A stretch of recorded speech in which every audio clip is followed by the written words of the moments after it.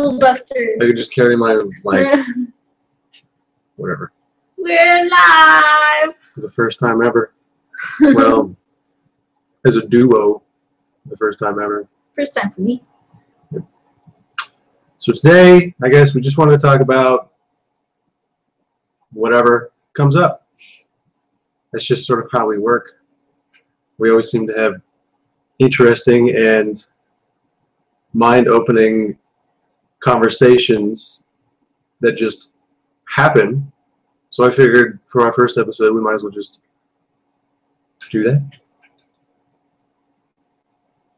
And we kind of chose the world in general as its current state is for this discussion, because I didn't want to limit ourselves to one thing and run out of things to say. So, what is your most honest feeling about the world today, Kristine? Oh, you should probably introduce ourselves, because you probably have no idea who we are. I'm Sam. And I'm Kristine. We're married, Sam and Kristine. And it was a, I don't know, very interesting way we met. Craigslist was the way we met. But neither of us had ever used it before and had only used it once for dating reasons. And it was just like magnets. It's the best way I can describe it. Past lives and all that shit. Probably. Probably. We've had people come up and just tell us, you've had past lives together. So, now that that's out of the way, there's a face to a name. What is your most honest thoughts and feelings about the world in its current state? I think right now it's like a different time, but people are still running these like old ideas. Excuse me, running these old ideas about how like the world is, and a lot of people seem to have a victim mentality, which does not do anybody any good, and they have a lot of emotional issues, a lot of mental issues, that are pretty much the cause of everything. So that's what I think, like, that's what the whole problem with the world is right now. Problem with the world, huh? Yeah. Our challenge, not really a problem. We're just sick. Like we need to get better. Like it's an illness, but it can be cured. Yeah, I can see that. I see it as more of, I don't know, if you want to get real deep, a mission or set of lessons that we put in front of ourselves to test ourselves, not only as individuals, but as a whole. Like our soul put. Yes. Because I am a believer that nothing happens for no reason. And so all of this has a reason for it. It's just down to the individual and the whole to figure out what we need to change, what we need to learn. But unfortunately, pain is usually the best and quickest medium for achieving those things. It's true. Because when you fall down, it hurts a lot, and you don't want that to happen again, so you're mindful to next time, whatever happens, you know. But I agree. There's a lot of inherited emotional, physical, and mental challenges and diseases that are just being passed along without much in the way to heal it. Make sense? Mm-hmm. That's just right. Yeah, I think it's a bit of both. So going there, where do you think we're going? That's a good question. As a whole. I think that we're going to probably get worse before we get better. Why?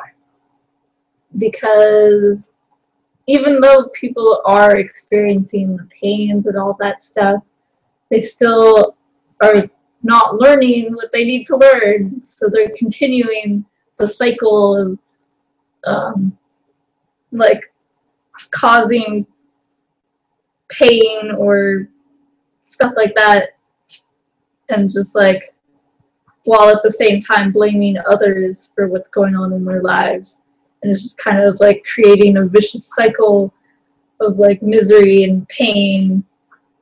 And so it seems like a lot of people are really slow to learn that they should do the opposite, that they should take responsibility for their lives, and they should just love each other, even if somebody hurts them, you know? So in that way, I mean, you know, since it's taking people lifetimes to finally learn that, if they learn that, then that's why it's going to take a long time for us. Generations and generations? Yeah. But couldn't you also say that it could change? Well, yeah. I mean, I think that some people are getting better. Some people are figuring that out, and they're stopping the cycle.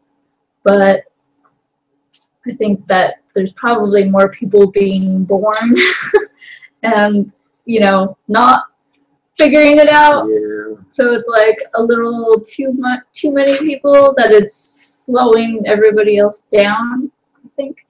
So it's just, I mean, like, you know, people are making improvements, but there's people also like continuing all of that. So it's just like almost stagnant. Maybe it's getting a little better. I don't think it's getting really worse per se, but with like the environment changing and all that, it's probably going to get worse before it gets better. I am inclined to agree. with the amount of people being born today, and the system the way it is, and the general asleepness that I think most people are sort of slumbering in, definitely indicates that, to me, things are definitely still going the way we're going, which is, to me, obvious. Destruction, to put, you know, a word to it. But there are, you know, like you said, people who are starting to awaken to the cycles in their lives and within them, and it's causing shift. People say that a lot, shift, but it's true. And I think that also, I'm not sure if this is applicable or not, but there's lots of other people who think that they think they're doing one thing, but then really not doing it. In reality, they're kind of going the same way. It's like a delusion. That's true. I can name a few people, but I'm not going to. And I'm not saying I'm not guilty of that either in some aspects. But some are it's just worse than others. It's not easy to change. It's true. At all. Humans just don't like it. And I think that, well, things are going to get a lot worse before they get a lot better. I mean, we're sort of at like a teetering point, like when it becomes too much to stop. I mean, there's like, what, over 6 billion people, almost 7 billion, like 7 billion people now living. 7 billion people.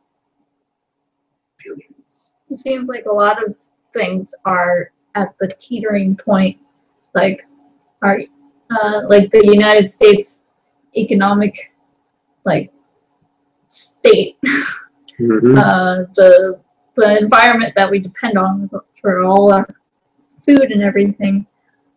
I think that was mostly it that I was thinking of. Well, I mean, there's all aspects of the world that we live in are sort of kind of going the wrong way. But, as I was watching Interstellar the other day, you were with me,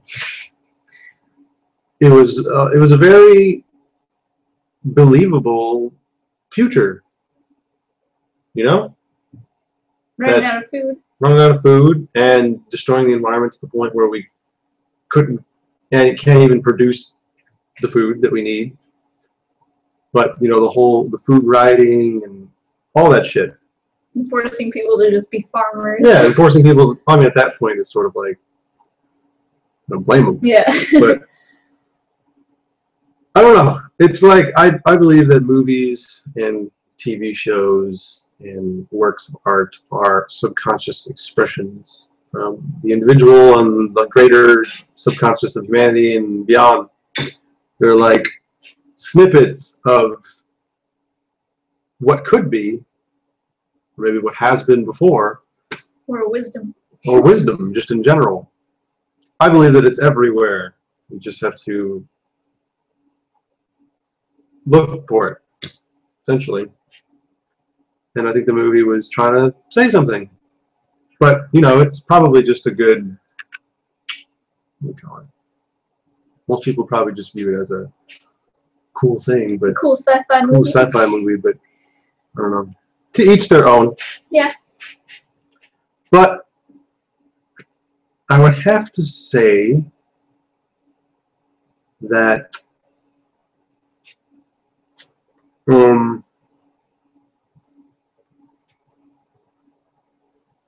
yeah, I think we talked about that enough. So, what about, I don't know, most of the people that I've known that have had spiritual experiences or more enlightened, awakenings, had something very traumatic happen to them. Like who? Well, all the people who had near-death experiences. That was pretty traumatic. I would go so far to say as the thing that happened to me was pretty traumatic. Why don't you share some of it? What? The Kundalini experience? Yeah. Okay. So the Kundalini experience happened while I was in the Marine Corps. And prior to this Kundalini experience, I never even so much as thought about anything metaphysical or spiritual. Literally, I was about as normal, like unconscious middle-class American as I think you might possibly be able to be. And then I had experimented with psychedelics quite significantly, and that sort of kind of opened the mind to a greater realm of possibilities. And so it paved the way, essentially. But still at the same time, I just thought it was cool colors, patterns, concepts, and all that stuff, but nothing literally metaphysical. And so someone introduced me to DMT for the first time, and I haven't done it yet, but the whole concept about the pineal gland and the DMT, the spirit molecule, and I read all the experiences from other people, and that led me to the chakra system. There was a bridge for the first time. And then the chakra system, particularly the third eye, I was fascinated by it. I couldn't, it was just consuming my life at that point. And did I know you at this point?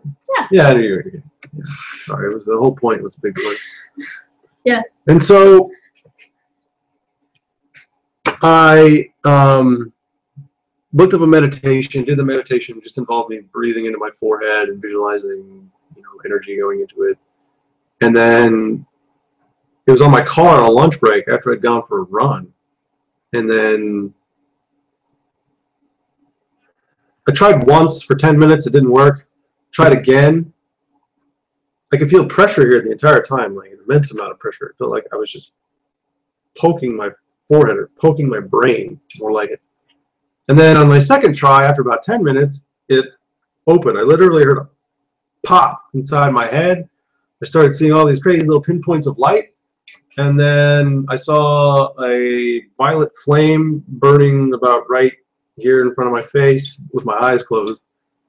And then I saw a very pair of feminine eyes appear on the other side of the flame. And at this point, I kind of freaked out, pulled the towel off my eyes, and just sort of stood there for a few minutes going, what the hell did I just do? And then slowly after that, my consciousness started to raise. I became more aware of myself and my connection to the natural world. I started to see spirits, which really scared me. That was really scary. Because I would just close my eyes, and then after a few minutes, they just seemed to flock to me like a moth to a candle or like a spotlight. And then, I really had no idea what I was doing. And then, so after a few months, I meet a couple people who I'm attracted to, and they help me kind of figure out where I am in life. And then what happened? It was like a few months between the third eye opening and the Kundalini experience. But I had sort of, I had intuitively been working with my guides during this point. And I was telling them, I was like, I kind of want to keep up this momentum of this spiritual inner crusade that I was on. I was meditating every day, and I was having these crazy visual experiences and going places and all this other stuff. And then I was sort of urged. My wife was, we had marijuana in the house, and so I was like, well, I was getting urged, like, hey, if you smoke the marijuana and do your meditational spiritual practices, something will happen.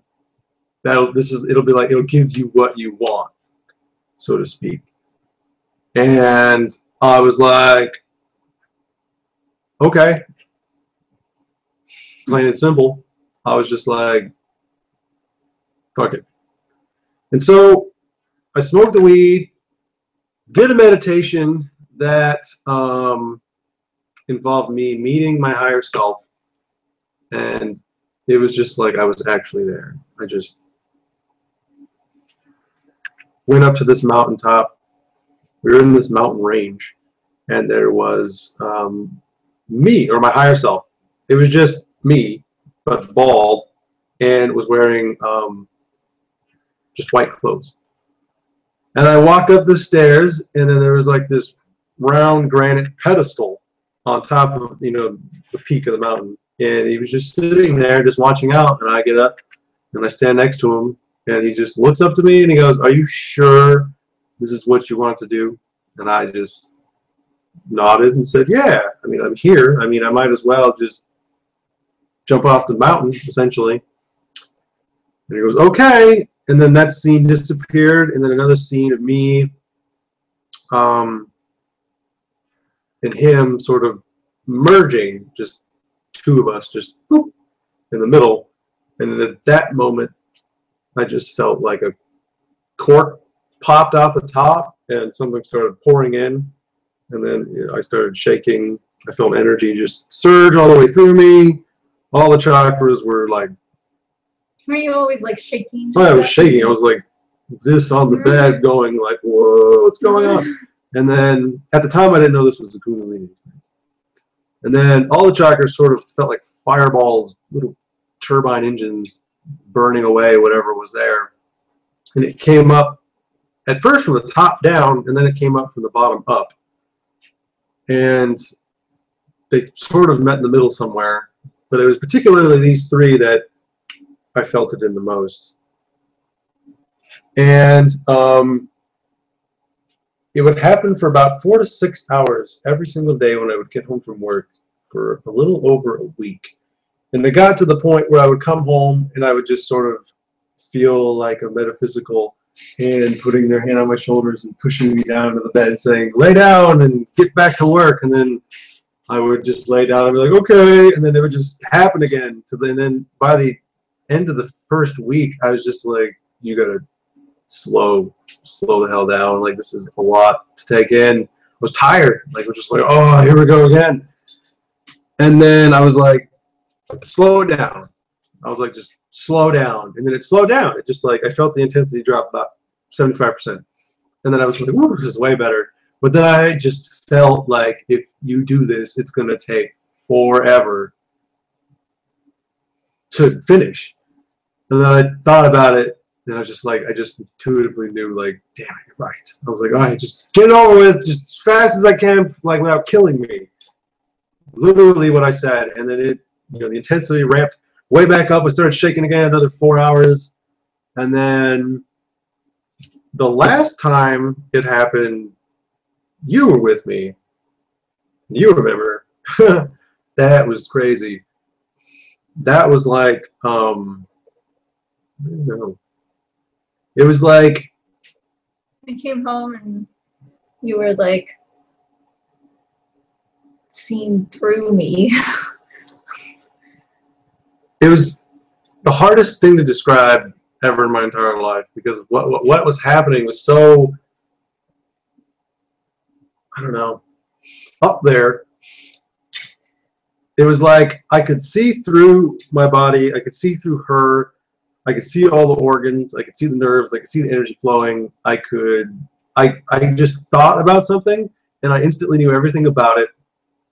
And I was just sort of blasting off into the cosmic mind of everything that is and experiencing it all at the same moment and being like, oh my God, this is the greatest thing in the world.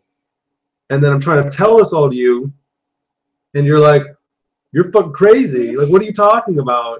And I was like, what's wrong with you? Like, why can't you understand me? And then I was just like, oh shit. It dawned on me what was happening was I was so high up there that I totally forgot about what's really important, where I'm at right now.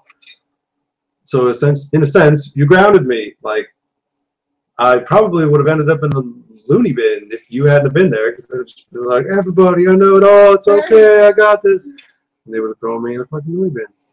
So at that point, I made a conscious decision to sort of stop what was going on there and to just pull myself back down into my body, because it was weird. It was like there was a part of my awareness that was in my body and I could see my surroundings, but then there was just the infinite everything else that made it impossible to function. So in essence, you saved me. Oh. And then yeah, everything's changed since then. It could kind of mellowed out. I started, my intuition like quadrupled. I started drawing energy and reading it back to people. Tarot card readings. I mean, You were like a natural. oh, it was the first time I pulled out a card. I was just like, boom, it was there. But anyways, that was just my experience. It was pretty, very, very, very, very fast. And I was still in the Marine Corps while this was all going down. So I thought it was going to make the Marine Corps easier, but it only just increased my sensitivity. And if you don't know anything about the Marine Corps, it's probably like not the worst possible place you could be for that, because it was obviously worse, but it's, relatively speaking, Not conducive. not conducive to that type of experience, because it's extraordinarily negative. Materialistic, you know, people are just heavy. very, very heavy, Unconscious. and very unconscious, and negative, cruel, hateful. But I survived. I learned a lot. Now I'm trying to figure out how I can like help people with that. Just haven't met anybody yet. Not yet. But anyways, that was Your experience. how I am, why I'm here today doing this. At pretty much the same time when like Sam was telling me all these things that he was learning and whatnot, and I was working at a company where we were like it was basically a startup, and it was like growing really, really fast, like way too fast, and like in my eyes they were making tons of mistakes that was just like making things worse. And Sam actually met this woman online, like on spiritual forums, like that's what it was called, and she was offering free Reiki healings. And like I don't think we even really knew what Reiki was at that point, but we're just like, hey, why not? Free readings. And then so we emailed her, well, I emailed her, and then asked for a reading, and she said sure. And then she typed up like what she did when she did a healing. She lived in like the Midwest in the United States, and she just like meditated and imagined each chakra and made sure like it was looking right, it was healthy and whatnot. And then once in a while she would see like a flash of an image or like a movie. And for me, she saw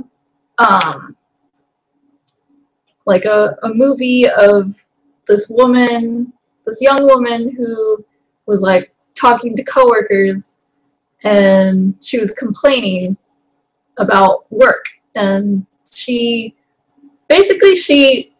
recited verbatim what I had said to two other coworkers, like that happened maybe like a week before. And she said she didn't know it was me or anything, she just was describing what she saw. And there's no way she would know this, because even he didn't know what I said. And what did she say? Or what was I saying? She said that like this woman was the source of my unhappiness. So then like that's when I realized that like I'm the source of my own happiness.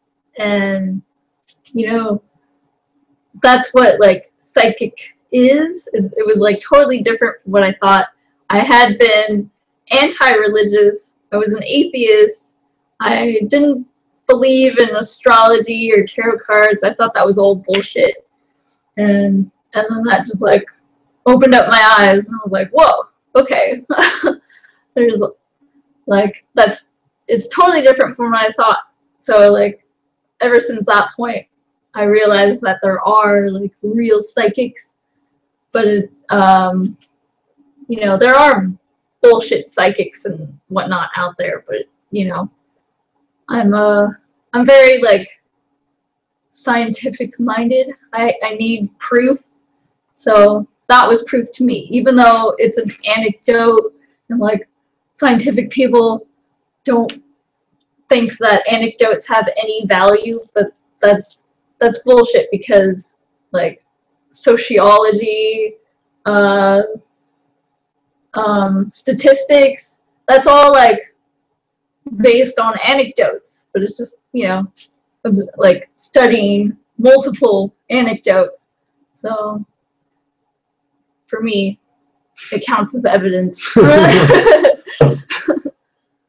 Makes sense. Yeah. Oh, and after Sam like opened up his third eye, I wanted to try. So I did a meditation. He actually told me not to. I can't remember why. It was probably because of his experience, but we both didn't really know what we were doing anyway, so I just did it anyway. And I remember meditating and just concentrating on opening my third eye. And I remember like in the blackness of my vision, I suddenly saw a whole bunch of like flashes of images of like black and green images, and it looked like it was like a spotlight kind of thing illuminating an image. So it was like, it looked like a scene. Like I remember there being like almost like a room, but I could only see like a part of a furniture piece. So so it's like, and it happened so fast, so it's not like I could figure out what it was, but it looked like, you know, something familiar, like a bookcase or something like that.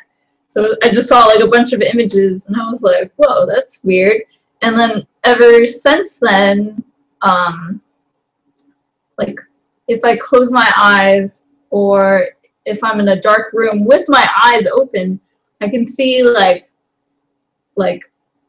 a color spotlight energy thing. Like it's a really subtle color, like it's kind of just like barely noticeable from like the blackness of my vision, or like the inside of my eyelid kind of thing.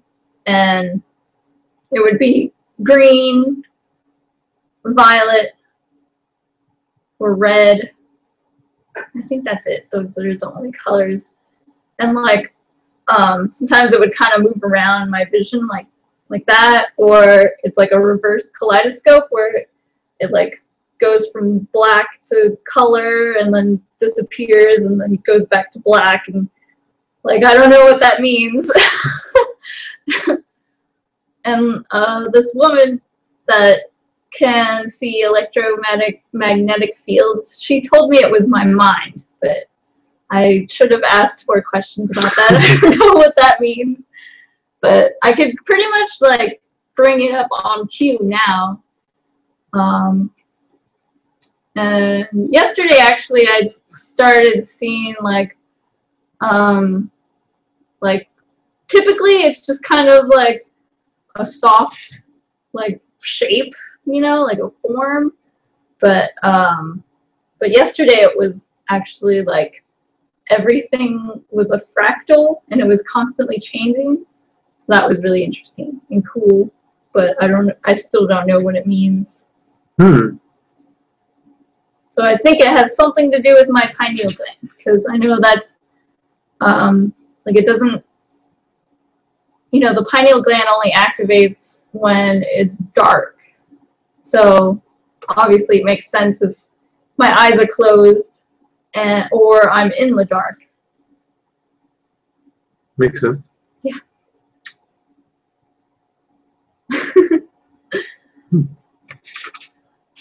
Are you done?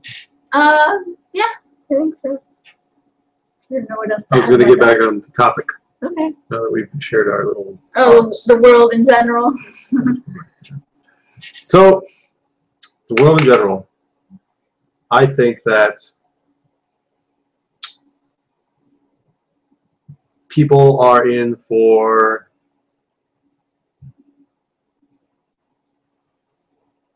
a bumpy ride, to put it politely. I feel that just the system we've created for ourselves just is going to collapse. But I don't know to the extent. I just know that's going to happen. Not all at the same time. A series of events. But I also believe that nothing happens for no reason. And I feel that lots of people in this world know it's coming, but are maybe using it to their advantage to control, as opposed to, you know, liberate.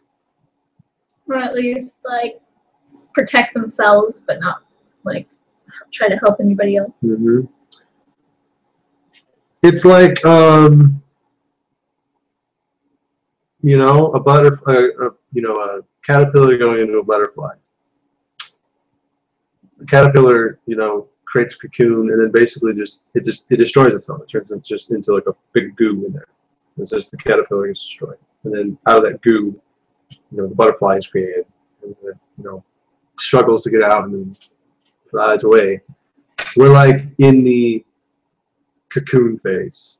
And did you know that at any stage when like a butterfly is trying to get out of cocoon, if we ever try to like help the butterfly, it will die.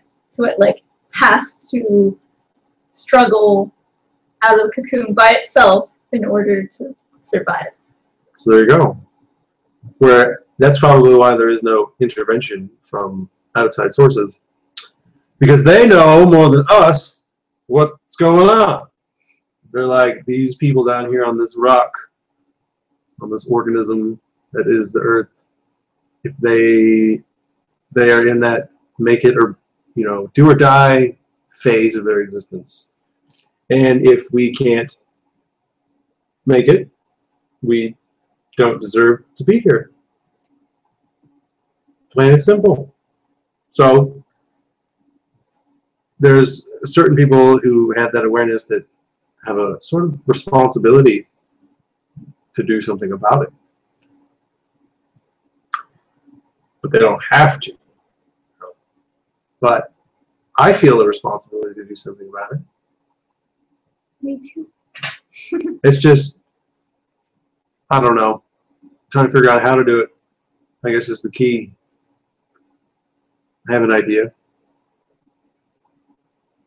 but it's in the cocoon phase too. Oh, your idea? Yeah, ideas. It's just, I don't know, being an example is about the only way I can think of. You can't tell anybody what to do. Yep. Doesn't work. Doesn't work. I have experienced. You can't yell at somebody and say, listen, you fuck, you're an idiot. You gotta tone that down. Yeah, I gotta tone that down.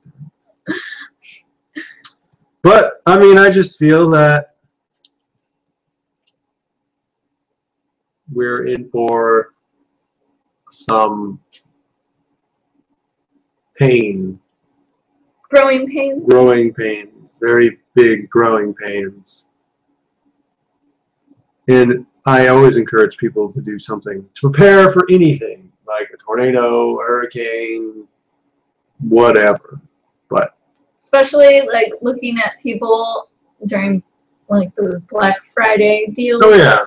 Like I can't imagine, like they're so crazy about buying presents for Christmas for people.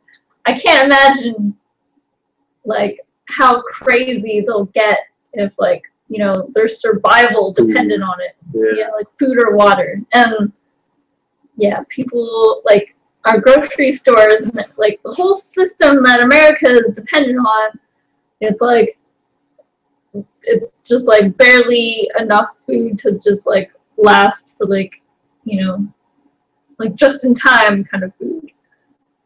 So we go through food and water so quickly that it's like if something bad happens, then we're fucked. Very fucked. Well, those who aren't prepared. Yeah. Fucked. Which is pretty much the majority of people, unless they're farmers with a well and animals and stuff, but hardly anybody's like that anymore. It's most of the farms are all like big, huge monocultures. So they grow mostly corn. Mm-hmm. Yeah. But, you know, there's lots of people all over the world that are working on solutions. But it's like, it takes so long to implement things, and it's usually more expensive to do, so they don't adopt it. And the ones that do, it's like completely insignificant in proportion to the amount that's not. So that, you know, if something were to go wrong, and there were still these like sustainable programs in place, it wouldn't be able to keep. It would just collapse. Collapse. It's like it has to be a business before it becomes like a public use kind of thing for like new technologies and stuff, because it's so expensive and there's no real interest in making those things happen unless somebody can profit from it. So what draws the line between, well, I guess that's not the correct way to say it. There are people who are very big business owners that are not selfish, greedy, and power hungry. Yeah. They may be power hungry, but they're at least, you know, conscious, and they're trying to help things. Yes, they're trying. Trying. But it still has to be like economically feasible. Yeah. Because otherwise it's just a charity, but even they have to make a profit to survive. I mean. Well, look at. I mean, this goes off topic, but look at Valve. What about Valve? They are the greatest video game related company ever, in my opinion. And why is that? Because they just give people what they want. It's just they just know who they're going after, and they're not. Their goal isn't to just make, or maybe it is to just make as much money as they possibly can, but they could probably make a lot more money. But you know, they earned my trust and love, which is really hard to do as far as businesses are concerned. I'm the kind of guy who, like, if I detect any sense of just like greed or just ignorance or anything, or if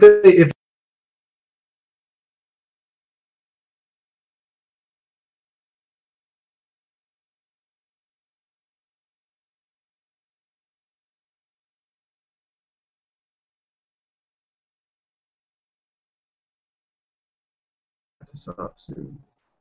Why? I'm running out of things to say. Okay. Is it back up? There we go. There. But as I was saying,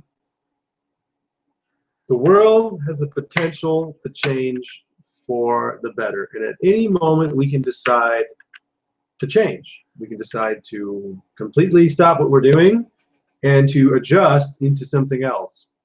I guess we technically couldn't completely stop, but we could definitely make a huge conscious effort.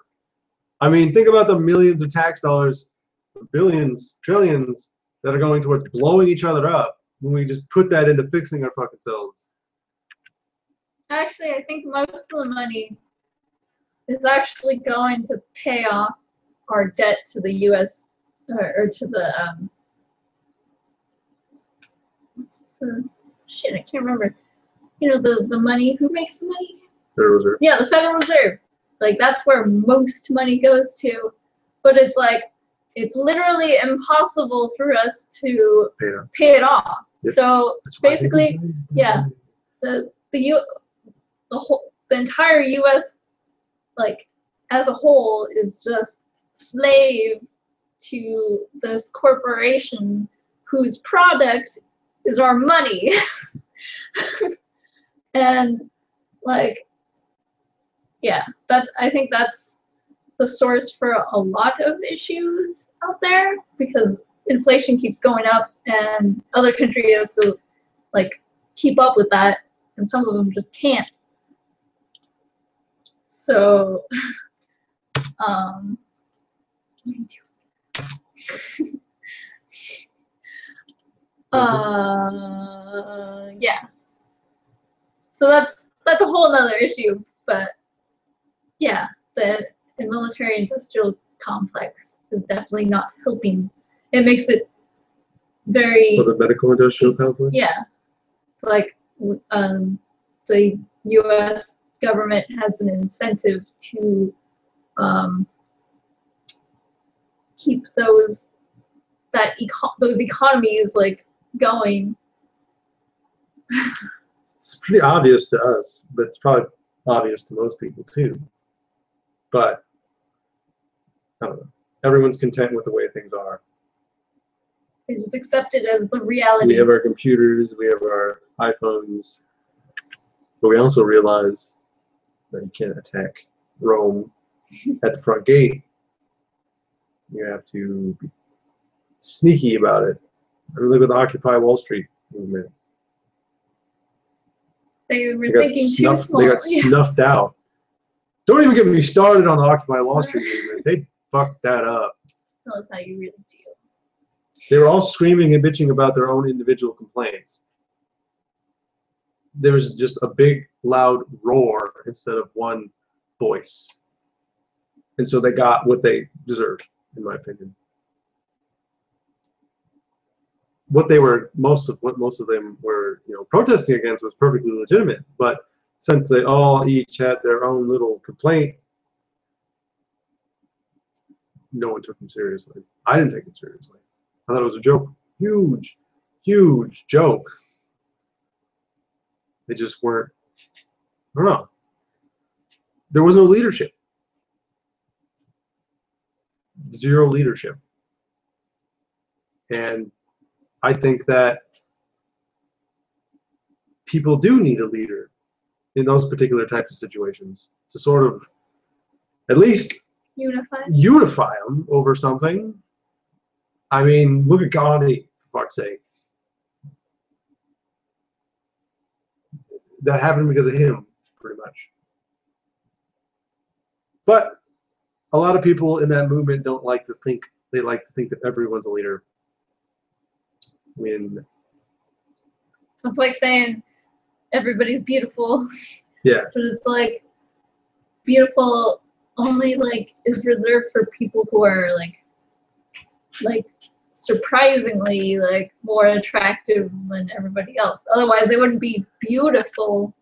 Like everybody has beauty in them, but they're not beautiful. Yeah. So yeah. But I think that any attempt to try to protest our way out of this situation is going to test our resolve more than anything that it ever has. I guarantee it. Look at, I mean, people are going to get shot. People are going to die. It's going to be like a war zone. Just look at the Middle Eastern countries, like Egypt. They all pulled together. They were all shouting one thing. China. Tiananmen Square. And to think that our government wouldn't do that type of shit is ridiculous, in my opinion. I just feel that it's like the only difference. Our country's a little naive about that type of stuff. Like, our government would find ways to justify stuff like that. Like they're creating laws just for like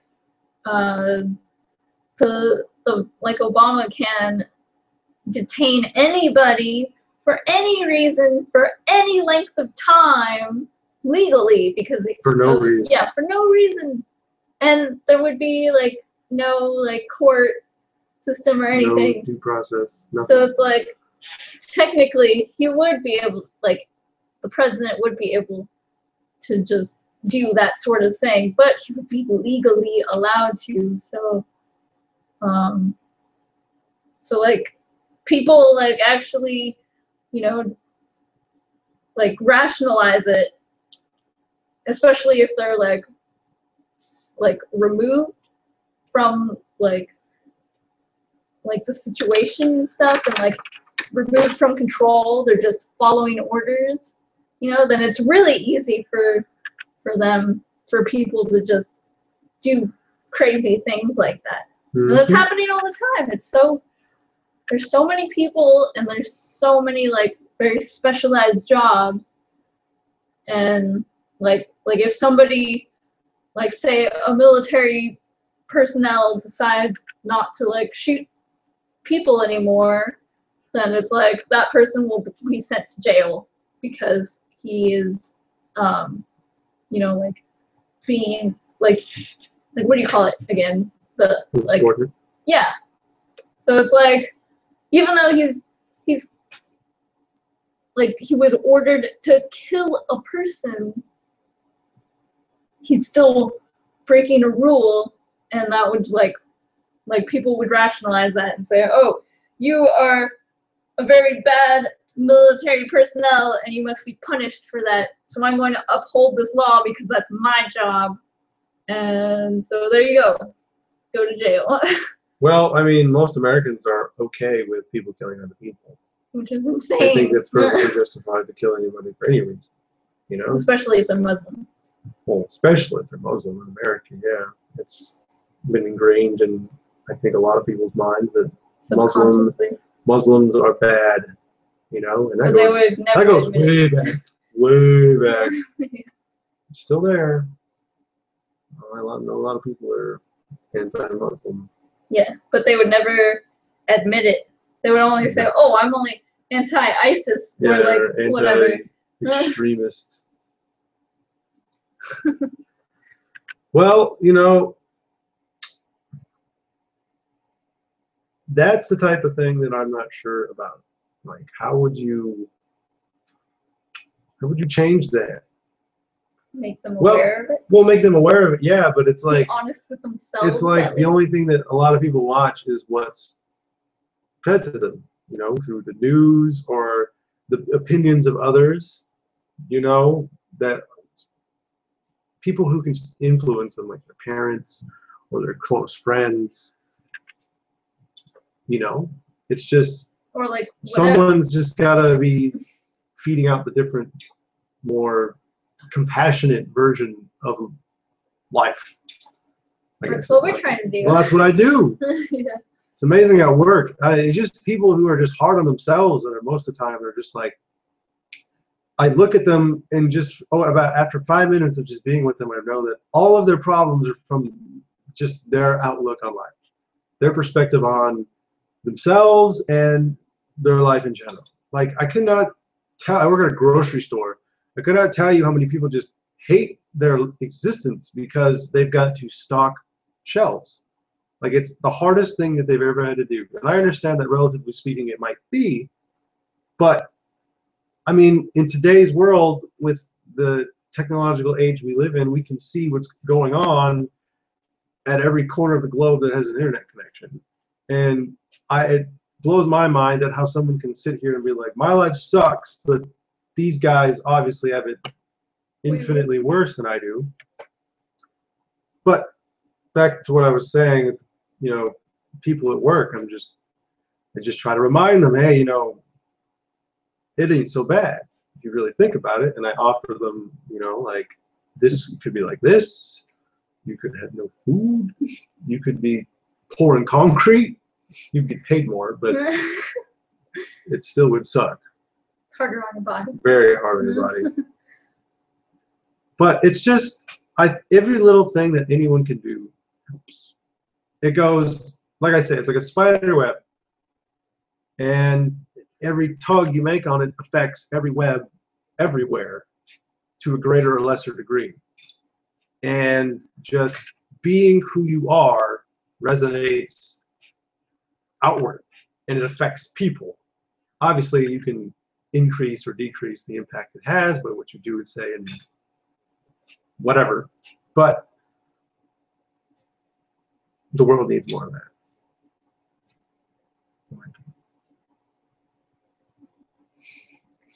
And if you're watching, ask a question, something, like anything at all. We're running out of things to talk about. I'm gonna get some water over here. Okay. I think that it was really interesting when I found out about Dr. Bruce Lipton. He was a stem cell scientist that realized that, like, stem cells become like a brain cell or a skin cell only when you like make the environment like conducive for, you know, or like to influence it. So like he realized that you know, like cells only become a certain way based on their environment.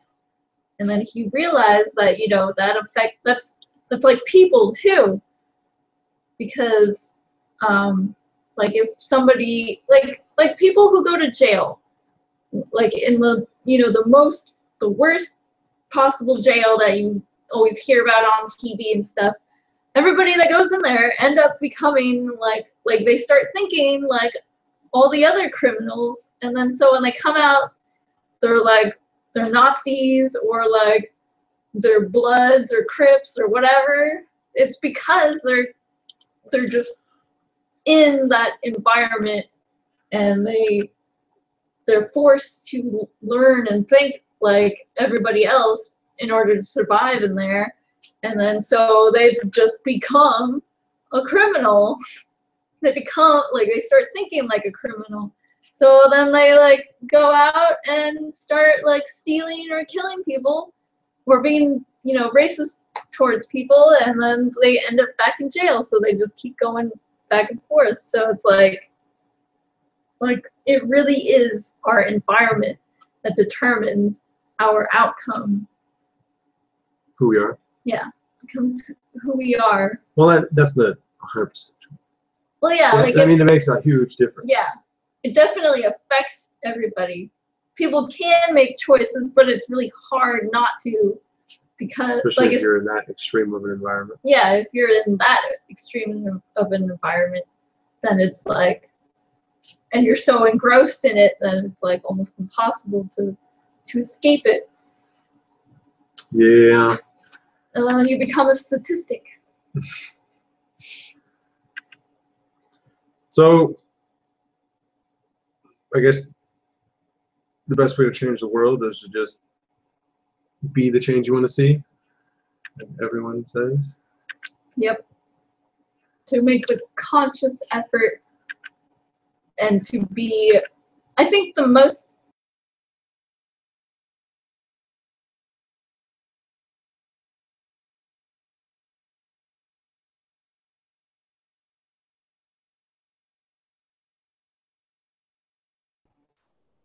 WTF.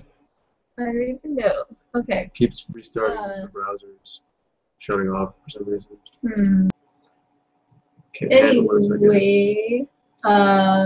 You were saying? I think that one of the biggest things that people can do to change themselves is just to become more aware.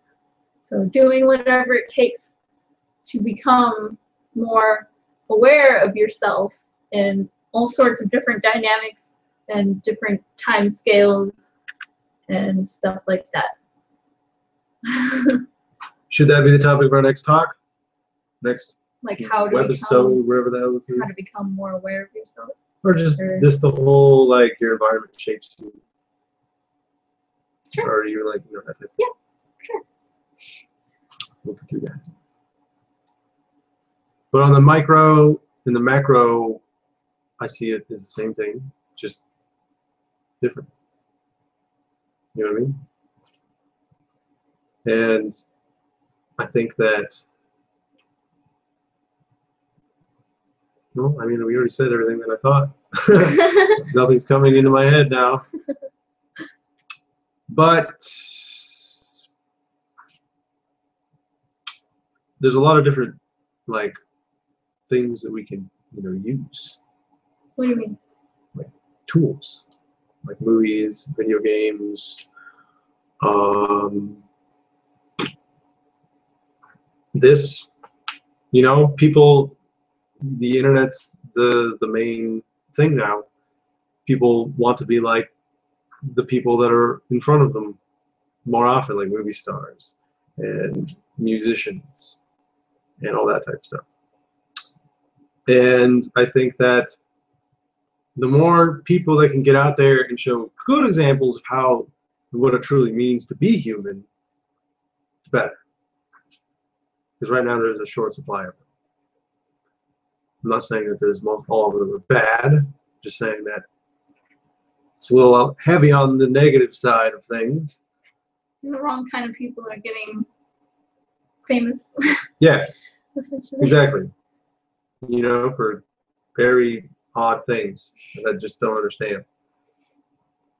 But it's changing slowly but surely, there's like a race. Like the negative stuff's like going still, and the positive stuff's kind of trying to catch up. But it just, I don't know, depends on the people who are willing to get out there and do it.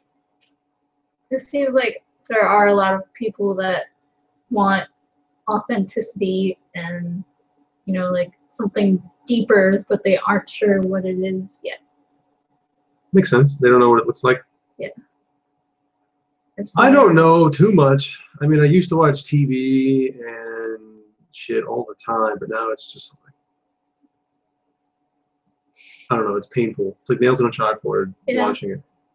Just a lot of things today have become painful to watch. I mean, just commercials, those have always been painful.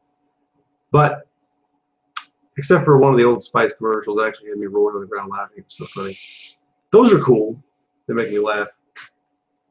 But as far as authenticity goes, I have found more of a lack of authenticity within the spiritual community than I have anywhere else. You know what I mean? That's true. You said that in the military, people are the realist you could ever be. The Marine Corps was the most realist, authentic experience I've ever had with people. There was no filter on what you said, thought, any of it. Whatever you were thinking came out, and people, there's just a mutual respect for each other, and that respect was, you know, be yourself. And if you're not yourself, we're going to belittle you and berate you until you're crying, until you do. And so eventually you just come to the point where you're just, fuck it, I don't care anymore. I don't care, you know? And you just are who you are. And as soon as you are, it doesn't matter who you are, it's like, okay, we're cool. You know, I don't give a shit who you really are. I just want you to be that person, not to be somebody else. Well, at my work, you can tell HR that somebody bothers you, even though you say that you're friends with that person, and you lie to them and say, oh, you didn't like bother me at all, and then that person gets in trouble because you lie and deceive them, and if they make you feel comfortable, and it's okay if you do that. It's perfectly legal. Actually, it's encouraged to be like that, which irritates me, as you can see. Like, HR should be encouraging like honest communication, and like, you know, like they should encourage people to solve problems instead of just saying, okay, you just need to stop being who you are because you're making this person feel uncomfortable, even though that is on them. Yeah, well, it ain't so bad at my work, that's for sure. It could be, but everyone, you know, we actually work, you know, physically, so I think there's a little bit more of a... Yeah, mine is more of an office situation, so we spend a lot of time with each other, and just a lot of different kinds of people. Mm-hmm. And mine is even that bad because mine is mostly filled with guys.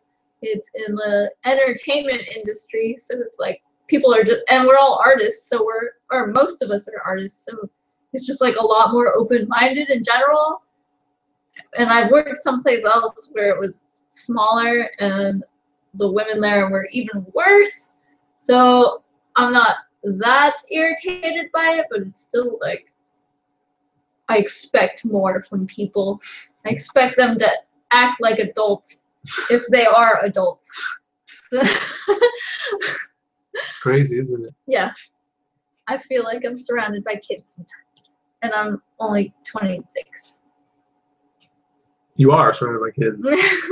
And some of them are older than me. It blows my mind. Never really grew up. It's not. I can see it in their eyes when I see like people. I'm like, I'm staring at a child right now. It's just. It's like I guess what we have gone through ever since we woke up spiritually, we went through some crazy life changes that were just really mind-blowing and really drastic. And I guess it toughened us up a lot and made us grow up. We faced tons of fears, like things we feared the most, and like our nightmares became reality. And we survived, and now we're like, we can handle anything. Yeah, losing a business, losing your house because of the business. Basically just losing most of our stuff. Losing all of our stuff. Yeah, virtually. losing all of our money. All of our money, Every all of our cent. stuff, having to move and stay with my. I mean, it could have been way worse, obviously, but yeah, had a lucky. We were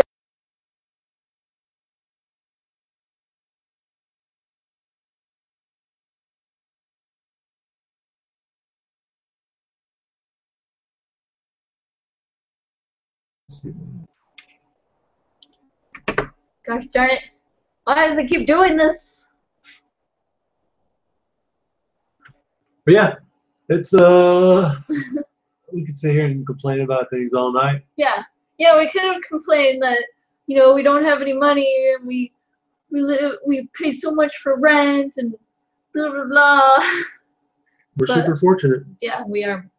I am like totally grateful all the time that I live in the United States, even though, you know, it's not perfect, and especially our history and what our government does without our approval or knowledge.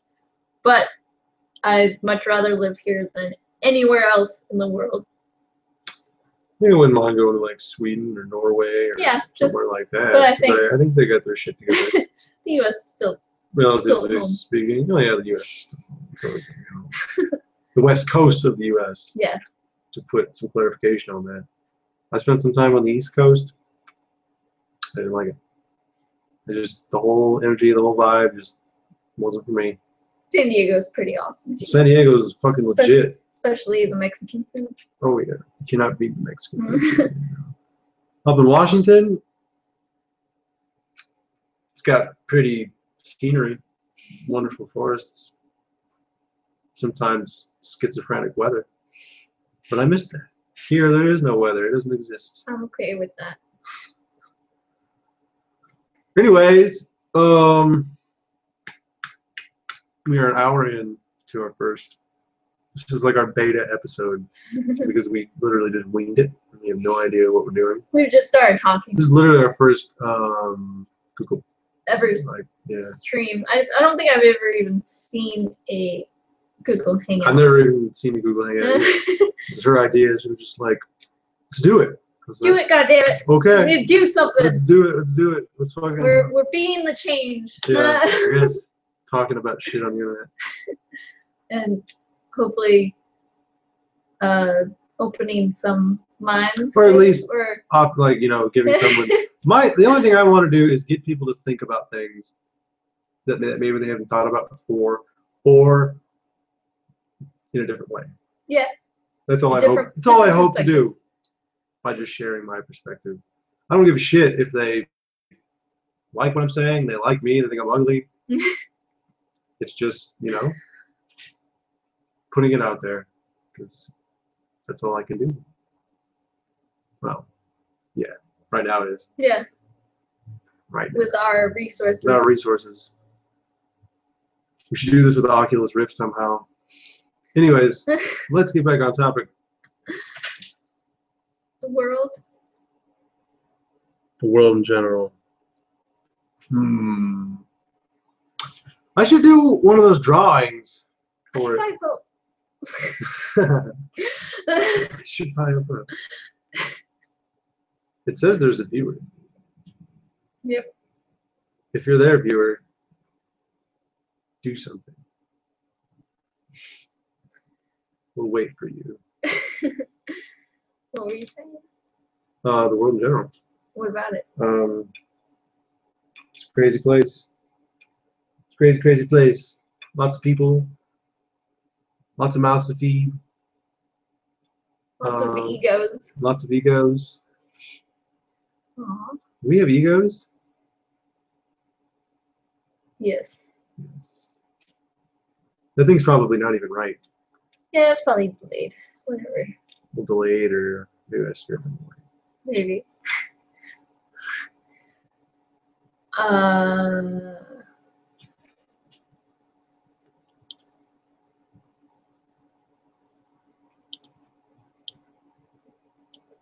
Whoa.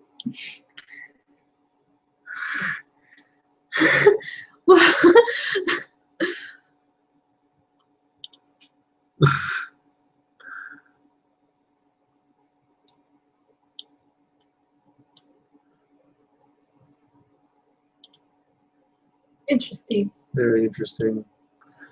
Well, I think we're going to end it there. What do you think? Sure. I don't know what else to talk about. Unless somebody has a question. Yeah, unless you have a question. Unless anybody has any questions. Wait, should bring up the Q&A. The blue one. Nope. Oh, wait. Oh, no! Okay. So, Alex. Apparently, Alex. Alex.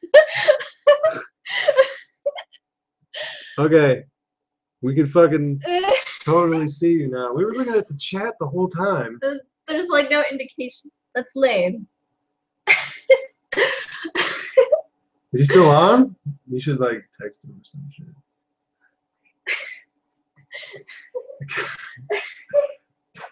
Selecting question. That's hilarious. Give me a sign, guys. This is your sign, Alex. I had a feeling that was fucking like I was like, what? Check your phone. You saw us mention Uncle Bruce.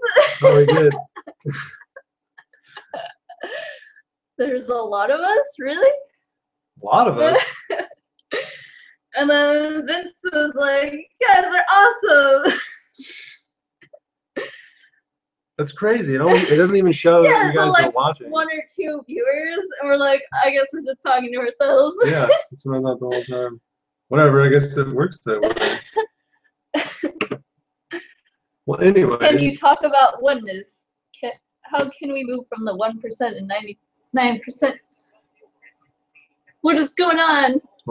All right, so we're going to start looking at the questions now, legit. And I'm going to try and do this right.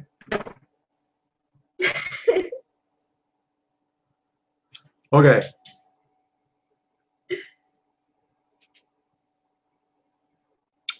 Can we talk about the common spirituality that religions are rooted from? Yes. Wait, what was the question? Sorry. Can we talk about the common spirituality that all religions are rooted from? Oh, good question, Alex. I believe that is very important, and it's actually one of my, not necessarily passions, but it's, I don't know, it just makes sense that at one point we were all the unified human race, if separate, but still like kind of on the same page with everything. And then as we fragmented away and consciousness began to sort of slip downwards, we just developed our own stories about it. At least this is just my opinion on things. But I feel that all the different religions all over the world are saying the same thing, just in an alien way to each other. And I don't understand why, well, I mean, I guess I could understand why people just look at it, things in just a verbatim, like literal translation. What do you think? Well, I thought of Dr. Michael Rice, who he studied like what, the Aramaic Yes. translation of the Bible and stuff, and he says that like sin is an archery term, and that means like off the mark, like you missed the target. So, and he's saying that the target is love. So anything that isn't love is sin. So if you hate your neighbor for being gay, then that's sinning. Like that just like totally makes sense to me, and it's so simple because that's all Jesus ever talked about. Just love your neighbor, like love everybody. Don't be a hypocrite. Yeah, don't be a hypocrite. Don't judge people. Don't judge people by what they say. Yeah. Or like even like. Well, not totally, 100%. I guess what I'm trying to say is that you can't, at least in my opinion, you can't just not ever make judgments about people to some respect, but you just don't let that, like, I don't know. To me, that's like rough waters. People say don't judge people, but it's like if somebody does something in front of me that would make me judge them to be a certain way, is that necessarily a bad thing? Like, if a guy gets caught being a pedophile and fucking gets arrested for it and gets proven that he's a pedophile, it's like I'm going to judge him as a pedophile. That may not necessarily change how I act towards him, because I will still treat him with the same respect that everything deserves, but it's still there. The judgment's still there.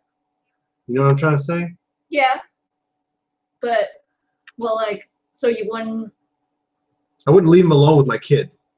Yeah. That's what I'm saying. That's true, but I think that we should treat pedophiles like they're sick people. Oh, we do, yeah. Definitely. Not like criminals per se, because I personally don't think that anybody's really evil. It's just that they're either like kind of like deranged, like twisted, that like they're sick, or like they're just like misled, or like like they have a very particular like they had a particular environment that caused them to be like that. So it's not really their fault, even though they are making the choices now, but it's like a gray area.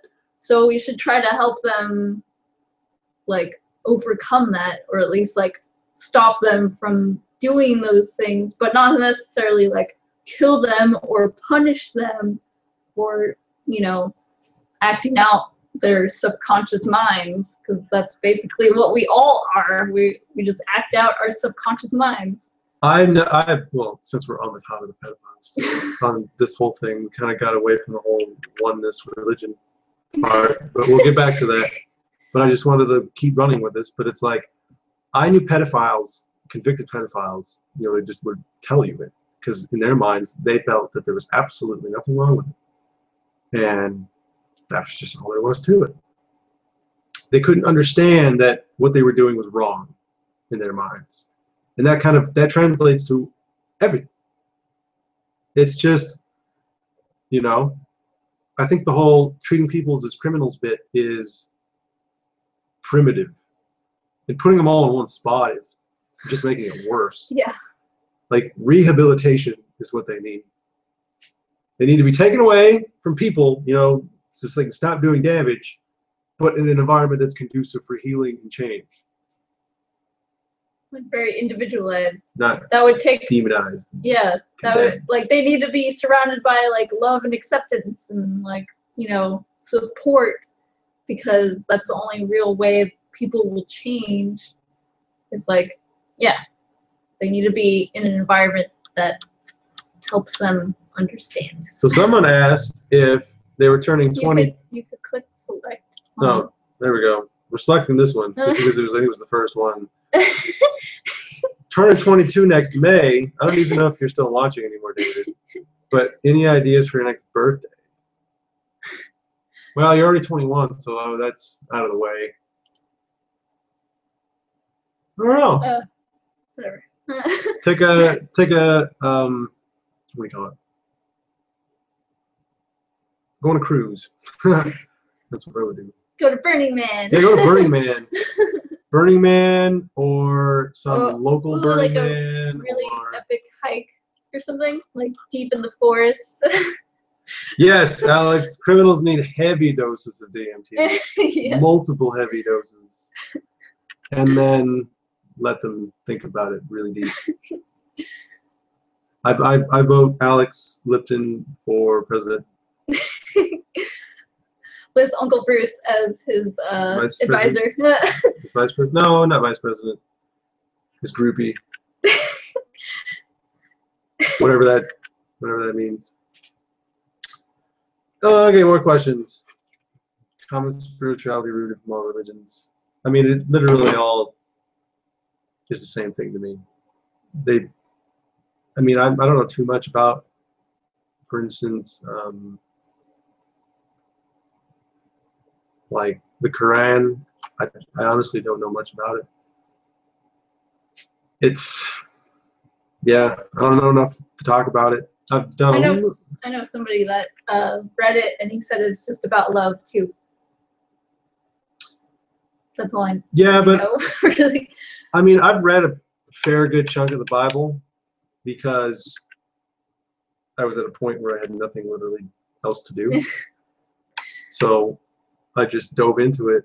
Most of the Old Testament was just pretty brutal, pretty cool, but didn't make very much sense to me in the literal translation. And with the context I had, I don't know, I just skipped through most of it. But the New Testament, the shit about Jesus, and some of the just, like the Psalms and some of the stuff they were saying in there was making sense. But I also went into this knowing that at some point, many points, that people had changed the shit to either meet their agenda, or they thought, like, maybe not even with ill intentions, they were just like, people probably won't understand what this means.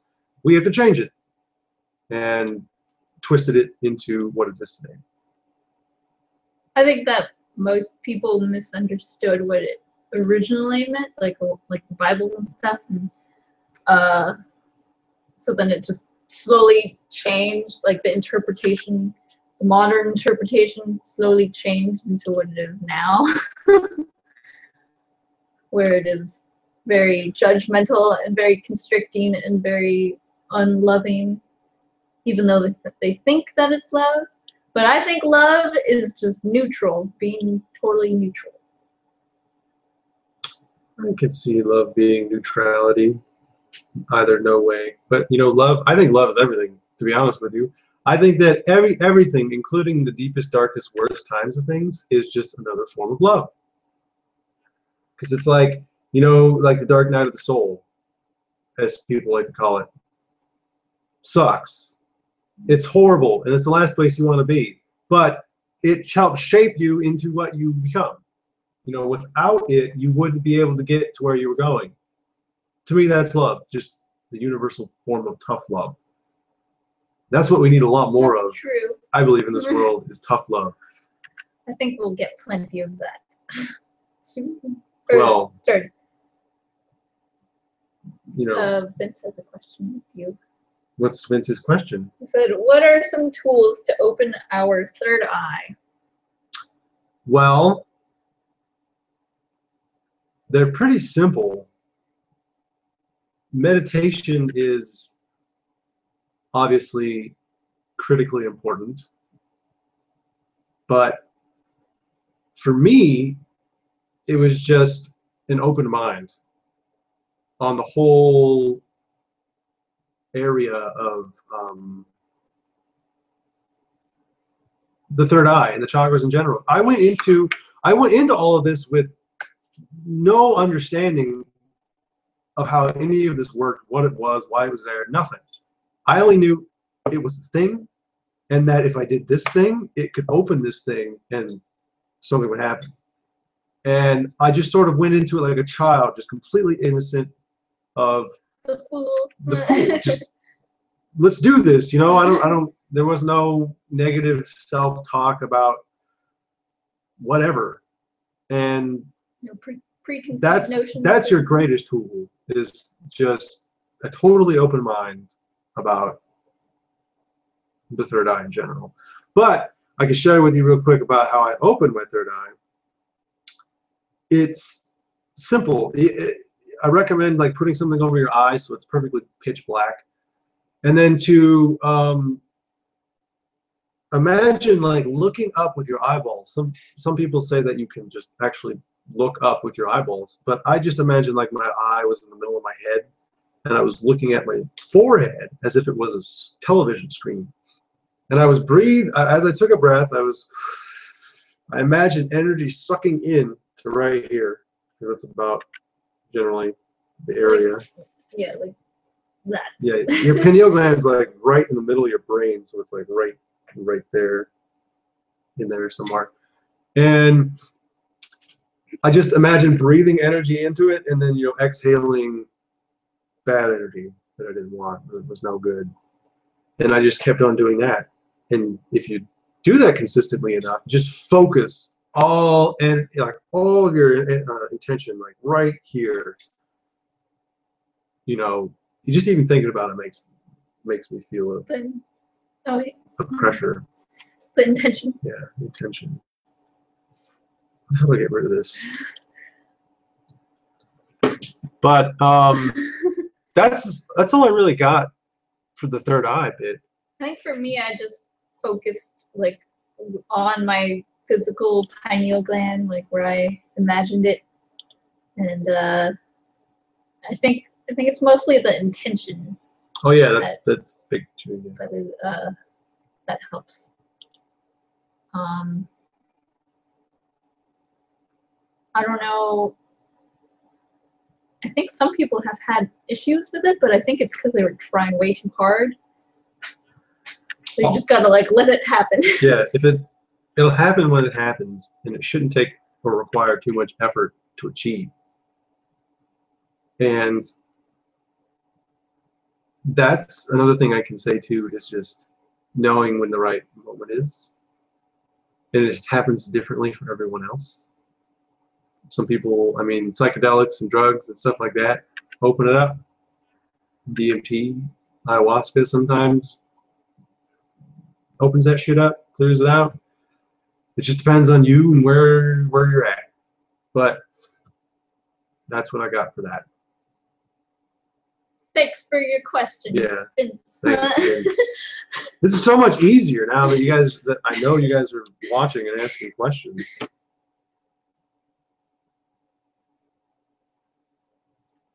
How can we move from the 1% and the 99% into the 100%? Oh my God. That time and effort and patience. Because it is the way it is, we were talking about it earlier, just being the expression of love and compassion. I think that we also need to be more understanding, like, the 99% should also be more understanding of the 1%. Like, even though, they have all this power and money, they also have a lot of pressure, and, like, I think most people forget that they're people too. Like, we have this marketing book called No BS Guide to Marketing to the Affluent, and it basically just it helps you understand the psychology of, like, millionaires and, like, other wealthy people, and they're basically exactly like normal people too. They are very fearful. They're very insecure. They're very, like, they love, their hobbies. It's just like the only real difference is, like, maybe, like, what they do for a living, or, like, what they're knowledgeable about, and that they have so much money, so they're able to just, like, focus their money and buy, like, ridiculous things. But it's like, like, they buy those things because they want to be special. Everybody wants to be special, feel special. That's why they want to, like, they want things that they can't have, or, like, what other people have, what they can't have, stuff like that. So it's like, like the whole Occupy Wall Street thing, they're blaming all of their problems on these Wall Street people when, you know, they should also take responsibility for their lives because they have made choices. They helped enable them, some of them, to be in their position. Yeah. Even if it is something as minor as buying a cheeseburger, they still helped them get there. Yeah. And it's mostly because they're ignorant of certain things, you know? Or like maybe the wealthy people just like set things up to like help their business out, but it's like, you know, like people could start businesses and or like I don't know. There's a lot of choices we can make, especially collectively in large numbers. Or at least like force things to change in like in more lasting ways, not like standing in the middle of the 5 interstate and like holding hands and blocking everybody. That is not how you make change. That's how you make bad change. That's not how you change the world. That's just how you ruin a normal person's day. But also I think that the whole system is just going to collapse one day because it's built so top heavy. It just can't last forever. The foundation is made of sand. It's going to crumble under the weight eventually. But, yeah, like the debt ceiling is just like, it's not a real ceiling. It's just like a arbitrary number where we say, okay, this is where we draw the line for the debt. But it's like, as long as we're still giving, like, as long as we're still using Federal Reserve notes, then it's just the debt is just gonna get bigger and bigger until the economy collapses. And it's like, it's going to happen eventually, or at least, you know, that monetary system. But I think if we use other like monetary products like Bitcoin, that might change things. And I think that's why the Federal Reserve people are just totally lying about Bitcoin and stuff like that, saying like, oh, it's centralized and blah, blah, blah, basically everything that the Federal Reserve is, but they don't, but it's a lie because Bitcoin is the opposite of that. They're just threatened by it because that is their business. Sing it, sister. So, Alex wants to know, how important is a psychedelic experience to us? Well, to us personally? To me personally, it's probably one of the most important things that you can do in this day and age. Well, to me, it's a medicine. If you take it for medicinal purposes, you will get, you know, a equal and opposite reaction. But at the same time, it's not something to be taken lightly of. Not for funsies. Not for, well, I mean, you can take it for fun. That's not a bad thing.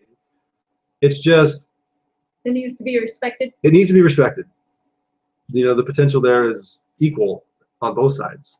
But it's pivotal to where I am today. Like, if I hadn't done acid every other week for like 6 months, I don't think I'd be where I would have been right now. And then the mushrooms that were in between, and the copious amounts of marijuana, and several trips on salvia, you know, that shit changed my brain, literally. But in a good way. But in a good way. And I think that it's a medicine for the mind, which is more important than people can, I mean, that we even understand. And so far, I mean, I think to me it's limited. To me, it's endless. I think once you figure something out, it just keeps going. But anyways, yeah, to me, it's just, I don't know. All the interesting people I've ever met have done lots of psychedelics. And I can see them. I can see in their eyes. I'm just like, that guy's done a shitload of something. His mind has been some places. pretty much everybody that I know that has done psychedelics at least once, or like almost more mature. Like they just understand things. They're less neurotic, stuff like that. And one interesting thing about mushrooms, like scientifically, it basically just opens up your mind to like expose you to more of what's already going on in your head. So it's like, it's not really like creating all these hallucinations or anything like that. It's just like you're just like, you're just seeing more of your brain. So in that way you can like make new connections and like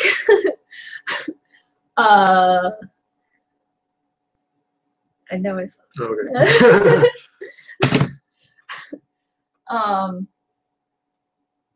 Basically just like fix your brain and see things in a different way, which is good, because when you only see your life in one perspective, you're going to be very small-minded and probably not very happy. A lot of small-minded people are very unhappy.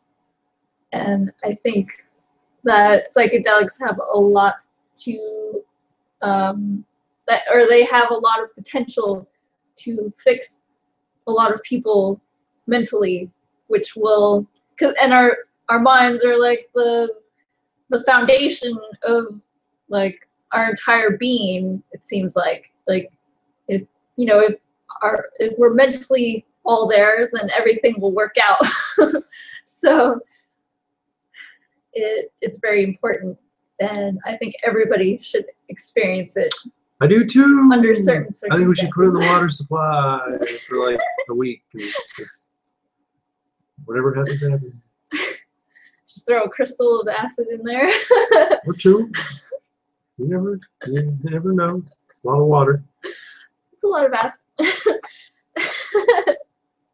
Hey, whatever.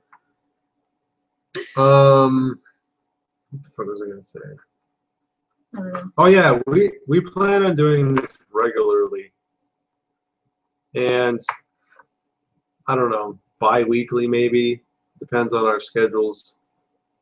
But we want to do this at least twice a week. Sundays. Probably Sundays, because that's just the only day we seem to both have off. And we just want to kind of get a series going. This one was literally just, we were just winging it. She was just like, what should we do it on? I was like, nothing. Just pick the world in general, and then we could just go and see what happens. And then we could pick out topics that we naturally just steer towards and make, you know, full episodes about them. Yay! So invite your friends. And it'll be posted on YouTube. So yeah, it'll be archived. Yeah. So we can share them, that type of thing. Do we have any more questions? One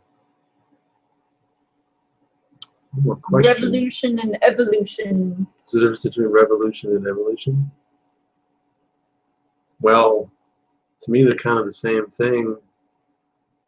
To me, revolution is just like the action towards ultimately achieving some state of evolution. To me, revolution is just when things are just like fed up, just can't take it anymore. Drastic change. Just drastic, immediate change because evolution is being stunted, and that it's like is the way ultimate. To push through. Yeah, is the ultimate way to just break through or die. Either way, that's just to me what that. If you were to ask me that question, that's what I would say. Yeah, I would say the same thing. 3 messages. Whoa.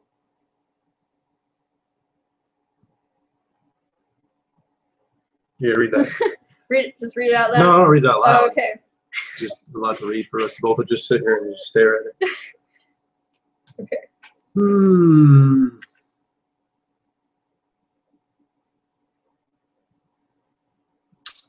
But yeah, it's we decided to do this because we just wanted to do something, and I seem to get the best results out of things when I talk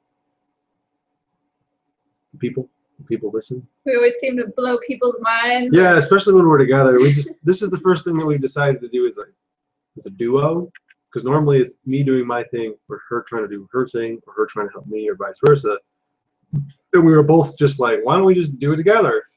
See what happens, because everyone seems to think we're just like the coolest couple or something. But yeah, we're gonna make a habit out of it. Any more questions? Anybody got nothing for us? We got about 20 minutes before we're gonna cut this off, unless for some reason something happens and we don't. Unless we get really deep into things. Yeah, but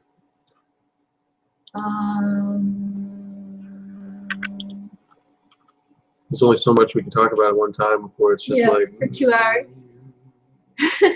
Especially with each other, since we're always like we live with each other. Yeah, we talk about this shit all the time, and then that's why I mentioned it. I was like, why don't we talk about what we talk about just on a regular basis in front of camera and see what happens.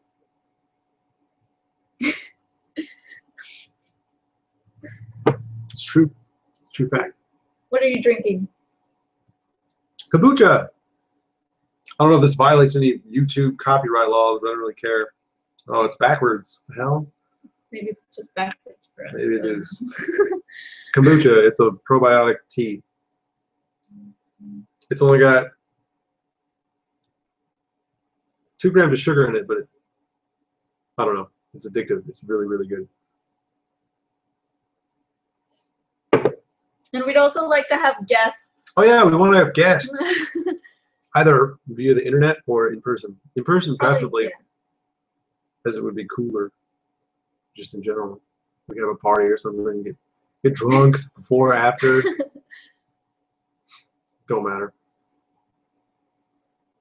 What would you guys like to see? Or who? Or a certain or just topic. what do you want us to talk about in the future? I mean, we have all the obvious ones, extraterrestrials, psychedelics we want to dive into hardcore, and I want to go deeper into my experiences with it, as I'm sure you do too. Sure. And then I don't know, deeper into the religions, maybe even delve into some conspiracy theories. You know, a little grounded with it, but not too, Maybe far out there. Mayan stuff. Oh, Mayan stuff too. I'm fascinated with Atlantis and Lemuria. Those are just, I cannot get enough information about them. We could have Raymond Tarpey. He's a Mayan and Chinese historian. And he preaches about the connection between the similarities between China, ancient China and ancient Maya, and how it was because of Lemuria that they originate from the same place. And he talks a lot about that. He also gives Mayan astrology readings and blow your mind. Put it that way. Minds will be blown. We got messages. Yep. I love technology. Alex wants to be on our show. Alex, we could probably squeeze you in. We got an extra chair in the back. And for those who don't know who Alex is, he is Dr. Bruce Lipton's nephew. No way. AKA Uncle Bruce. And we also have the cat. She doesn't Too much. she doesn't give too many fucks, so. I love this show. We love you. We love you too, Alex. Wait, are they coming from the top or the bottom? I think it's the bottom. Oh, they are. Yeah. Jesus Christ. So I've been missing all what you've been saying. Okay, religions, doing, the difference between doing and being. Well, I mean, to me, they can be the same thing at the same time. You can do and be if you're good enough. But generally, I have a hard time with that. I'm either doing something, but being to me is just it's like, consciously living. Yeah, and it's more passive than doing. Yeah. Like being feels more feminine and doing is more masculine. So you need to be both. You need to do both in order to really change. You just have to balance it out. Doing and being. Doing too much is very stressful. And being too much is stressful in its own right. Like you just sit there and be, but it's extraordinarily, stressful on you, especially your body. You have to do something. It's what it was made for. Unconditional love is everything. It is everything, in my opinion. But it's just like I was saying before. It's not what some people's general understanding of love might be. True. They good. They think there's good and bad, but neither really exists. It's all in your head. And that's another topic for another show too. And some people think that love sucks. Yeah, some people think that love's nasty, but like other negative things are the best thing in the world. It's just a matter of perspective. Are there any video games specifically that resonate with all of this consciousness stuff? I think the first one, at least that I noticed, was Assassin's Creed. I thought the same. That one blew my mind. If anybody who doesn't know what Assassin's Creed is, it's how would you describe it? It's like a subconscious expression of not only past lives, but it goes into conspiracy theories too about how the world is the way it is, not by accident, because of design. People wanted it to be this way. People controlling it and pulling the strings, and sort of like a hidden inner battle going on. But it just, I don't want to spoil anything if you haven't played it, but it blew my fucking mind when I played it. Just like the only time I played a video game, just been like, whoa. As soon as you start it, yeah. Not as soon as I started. Well, it was like 20 minutes. Well, in 20 minutes, yeah, it was really awesome, cool game to play. But just as the story in and out of the Animus just progressed, it's just like, it's amazing. That's probably the best one. And it's probably like the only game I've ever heard of that actually uses your intuition. Like it's a game mechanic where when you like turn it on, you see people who are more aggressive, and they're visually like red, like they have a red aura about them, or like people who are friendly towards you, who would help you, have like was it blue or gold or something like gold are very important people. Oh yeah, gold is very important people, and then I think it was blue that was really helpful people. So yeah. And the past lives thing was really cool. I can sculpt the aliens I saw because it's very vivid in my mind. Some of them are, anyways. Just massive danger. There must have been something there. If you've never played Assassin's Creed, Vince, maybe that's a sign. Maybe at least look up the video. Or at least you don't have to play the game. You can just watch the storyline on YouTube, and I guarantee you, it will blow your fucking mind. Guaranteed. But there's also, as far as video games are concerned, that's like the biggest potential for raising awareness of just humanity in general, because it's immersive. It's not quite like a movie where you're just sort of passively watching it. You're actively engaged in it, and you have to make choices. There's a huge potential there to not indoctrinate, but persuade the populace to open their eyes a certain way. When I play Dwarf Fortress, it makes me think that life is kind of similar the way it's set up. Basically, Dwarf Fortress is like a simulator where it simulates like a world, and you start off with like 7 dwarves who are basically like, they're kind of independent and you could kind of tell them what to do, but not really. They're pretty like, they do what they need to do based on their logic and whatnot, but you just like influence them essentially to you're like their will and you will them towards like oh, we need to collect like wood, so go like chop down trees, so they all start doing that if they're not preoccupied with something more important, like getting food or killing something or like monitoring their baby in some way. And but to put emphasis on this world that's generated, it's like a Lord of the Rings style lore, like level, fantasy level. But it generates hundreds of thousands of like individual units, characters, and hundreds or thousands of like these mythical beasts that are randomly generated, like a flying giant iguana with a poisonous stinger on its tail with its ribs on the outside of its body. And then it creates like accurate geological formations of rock, mountains, water, erosion over time, thousands of years. Like all the rocks and the minerals that are in the world today are generated in the game, so it's all realistic, sedimentary, igneous, all that type of stuff.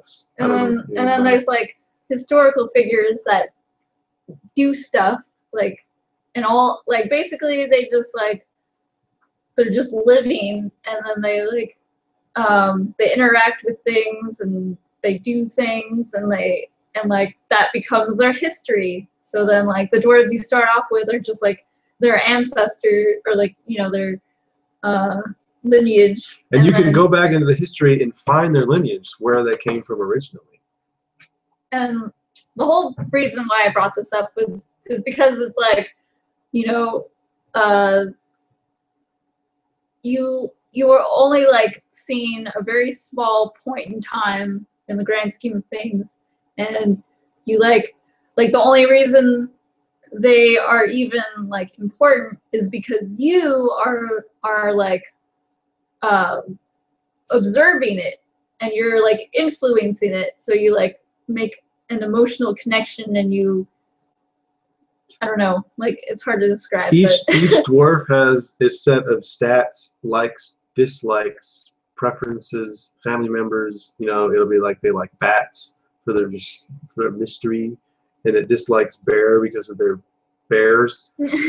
And they like to eat this. They have emotions that they express. So if they witness somebody die next to them, and if there's really no emotional attachment, they'll be like, "Oh, I witnessed death today. It wasn't too bad." But if it was like their kid and they're like, they're absolutely traumatized, and it sticks to them, and then it carries it on. It's like the closest life simulator game that you can possibly get to.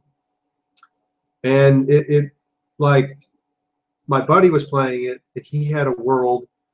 I'm not sure why I'm talking about it. I'm just gonna keep going with this. But he had his world, and these goblin invaders came, and to kind of give you a scope of how impressionable all these simulated people are, there was a goblin invasion came, and the goblin king was with them, and this bull, it was just a ox bull that was like out in the field grazing out in front of his castle, and they attacked that bull first, but the bull wasn't going to just die without goring the motherfucker.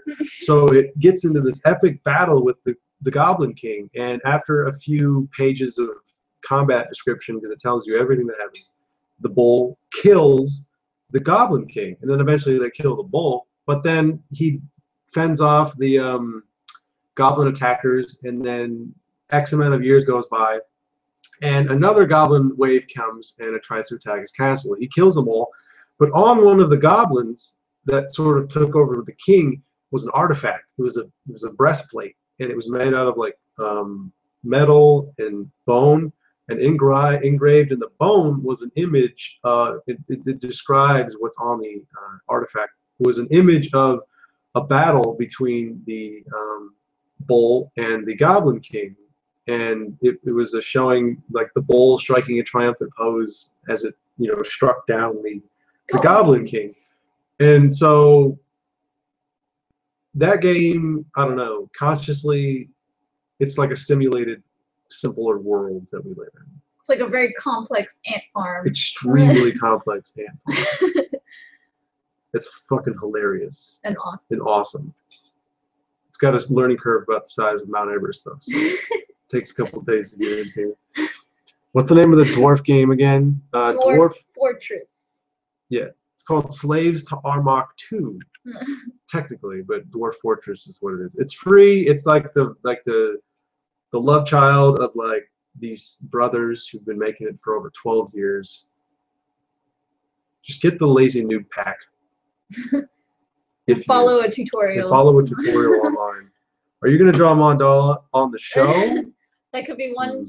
Hold on, I'm gonna show you the one I was gonna show. Oh you. yeah.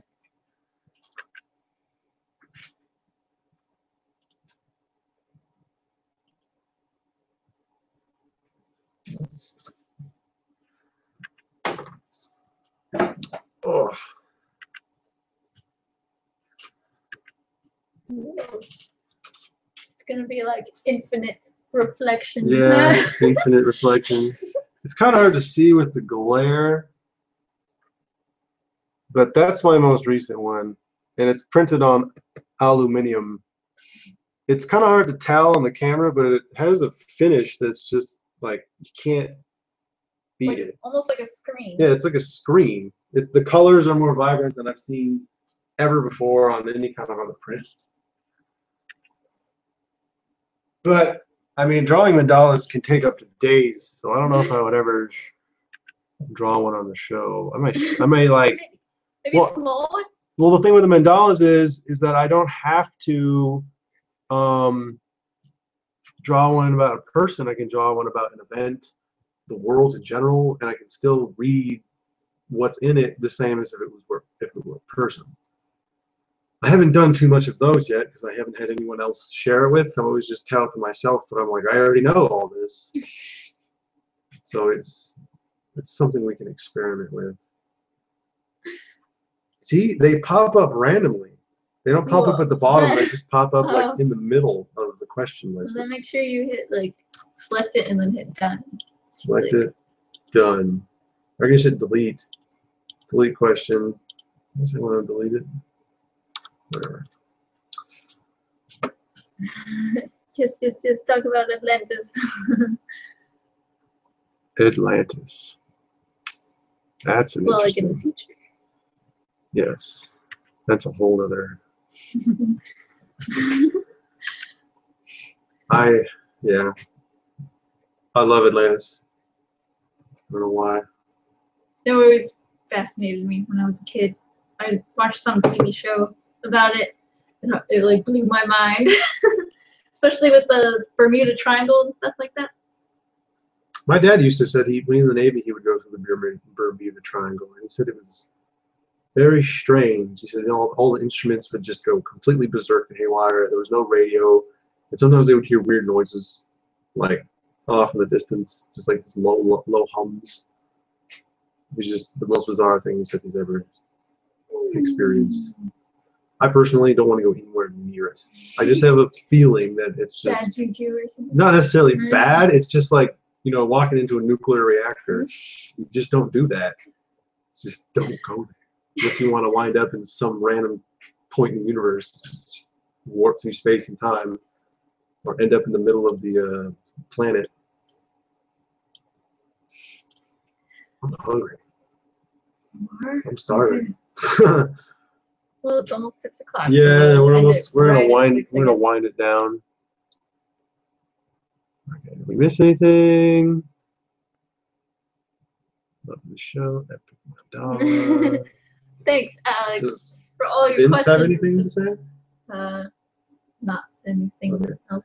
Well, Vince, to reiterate, especially it has to do with what we were talking about the last time we met, aliens. That's all I'll say. Okay. What was I going to tell Vince? I was going to tell him something, remember? Before we left the last time? But we were like already in the car and we just said we're going to wait. It was something really important, but I totally forgot what it was. Was it about aliens? I don't remember. I think I was like trying to remind you to tell him, but we didn't get a chance. No, it was about, it was something like, I remember I was like, oh, that was what I forgot to tell Vince. And then we were like, no, it's probably already gone. So we were just like, next time. But I don't remember what that is now. I don't know if it was about aliens or if it was about what. Whatever. I guess it just isn't meant to be right now.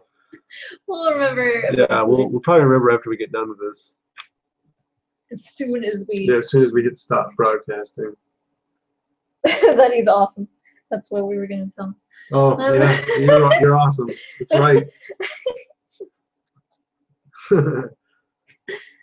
He said I should. Oh, it was about the people in the break. That what they saw. Oh, Might as that's well right. mention it. Yeah, well, I was in military prison for a while, and there was a guy in there that I met. His name was, I can't remember. It doesn't even matter now. But we clicked. He was one of the few guys in there that wasn't just either completely racist or A pedophile. a pedophile or stone cold killer. Anyways, he came up. We started talking about conspiracy theories and shit just randomly one day while there was nothing to do most of the time. And he mentioned that he knew a guy that was in the Air Force. And this guy who was in the Air Force was like top security guard at the Pentagon. And there was two particular things that he said that, you know, were going on there, but one of which was that he was in a briefing room at the Pentagon, and one day the president shows up in his little entourage, and they go inside this room, and his job was to stand at the door and guard it. They told him not to look at anywhere else except right in front of him. And so he did. And to the right of them was a screen. There was like a table in front of him. And it was about he could overhear what they were talking about, and it was about the first Mars rover that was there. And he said out of the corner of his eye, he could see this tape playing of the Mars rover. You know how it's been supposedly stuck in one spot for a long period of time? Well, he says out of the corner of his eye, he sees, like, you know, the red, you know, like Landscape. the landscape in the thing. But then I don't know if it was red or not. I can't remember if it was black and white. But he just says he sees it out of the corner of his eye, and then he sees a figure pass in front of it, like it just like something walked in front of it, and then the feed it died, like it just cut out. And I was like, whoa, no way. And then he said he actually saw the video of the missile hitting the Pentagon, not the like cut edited one, the actual one where you see the missile like hit. Like a different video? No, it was the same video. It's just they cut it and edited it in a like way, yeah, so you couldn't actually see the missile. You see like the smoke in one of the frames, but in this one you actually see it come in and hit it. Yeah. That's what I want to tell you. Yeah. But yeah, we're gonna. Well, 6 o'clock. We're gonna go. I'm hungry. I need to eat. I have no idea what to cook.